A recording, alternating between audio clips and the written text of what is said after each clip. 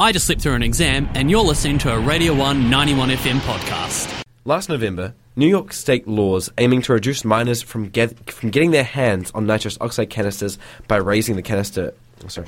Last November, New York state laws came into power, which aimed to reduce minors from getting their hands on nitrous oxide canisters by raising the canister purchase age to 21.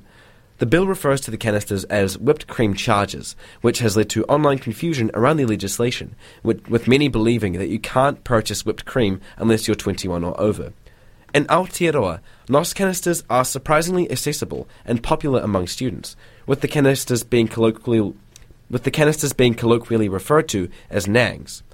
Despite Shosha halting their sale of nangs last year mid-May due to concerns of customers inhaling the canisters, the vape store began selling them again 11 days after, with the prerequisite that customers sign a form to confirm that they are using the canisters for baking or catering purposes and not getting high. Are nangs particularly harmful? What do these New York state laws do to prevent nangs from falling into the hands of minors? And why are nangs so accessible here in Aotearoa? Joining me to get through all this is spokesperson for Students for Sensible Drug Policy Aotearoa, Jai Whelan. Kia ora, Jai. Kia ora, how you doing? Doing good, man. How are you? Not too bad, thanks. Fantastic. Now, is nang use particularly harmful to nang users? As long as you're taking the correct precautions around nitrous oxide use, the drug itself is relatively safe relative to, a whole bunch of other drugs, one key one being alcohol. New York State recently made it illegal to buy these canisters if you're under 21. I think that came into effect in November last year. Mm-hmm. How do these laws differ from our laws around nangs?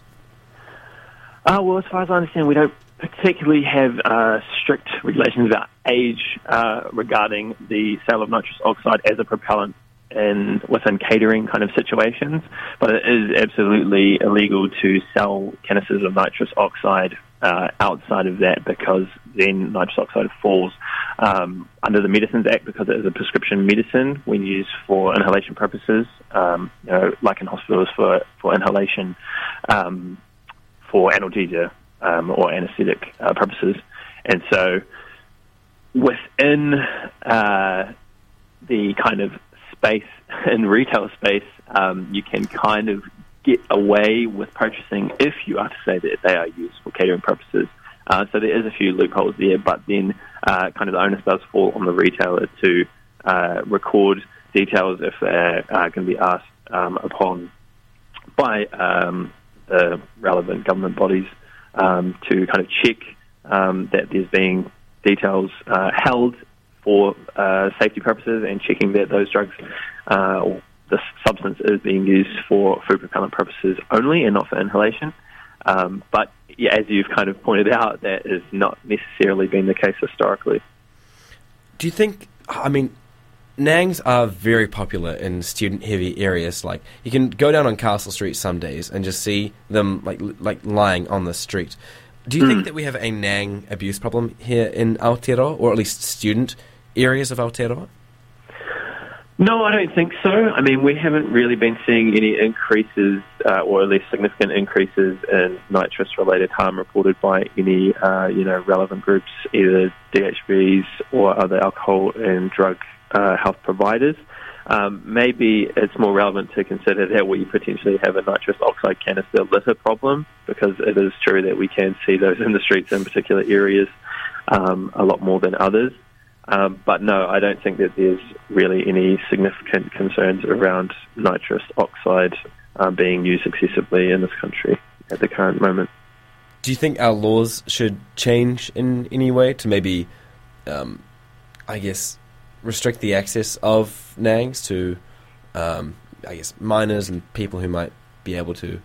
I don't know. Do you think we should change our nang laws?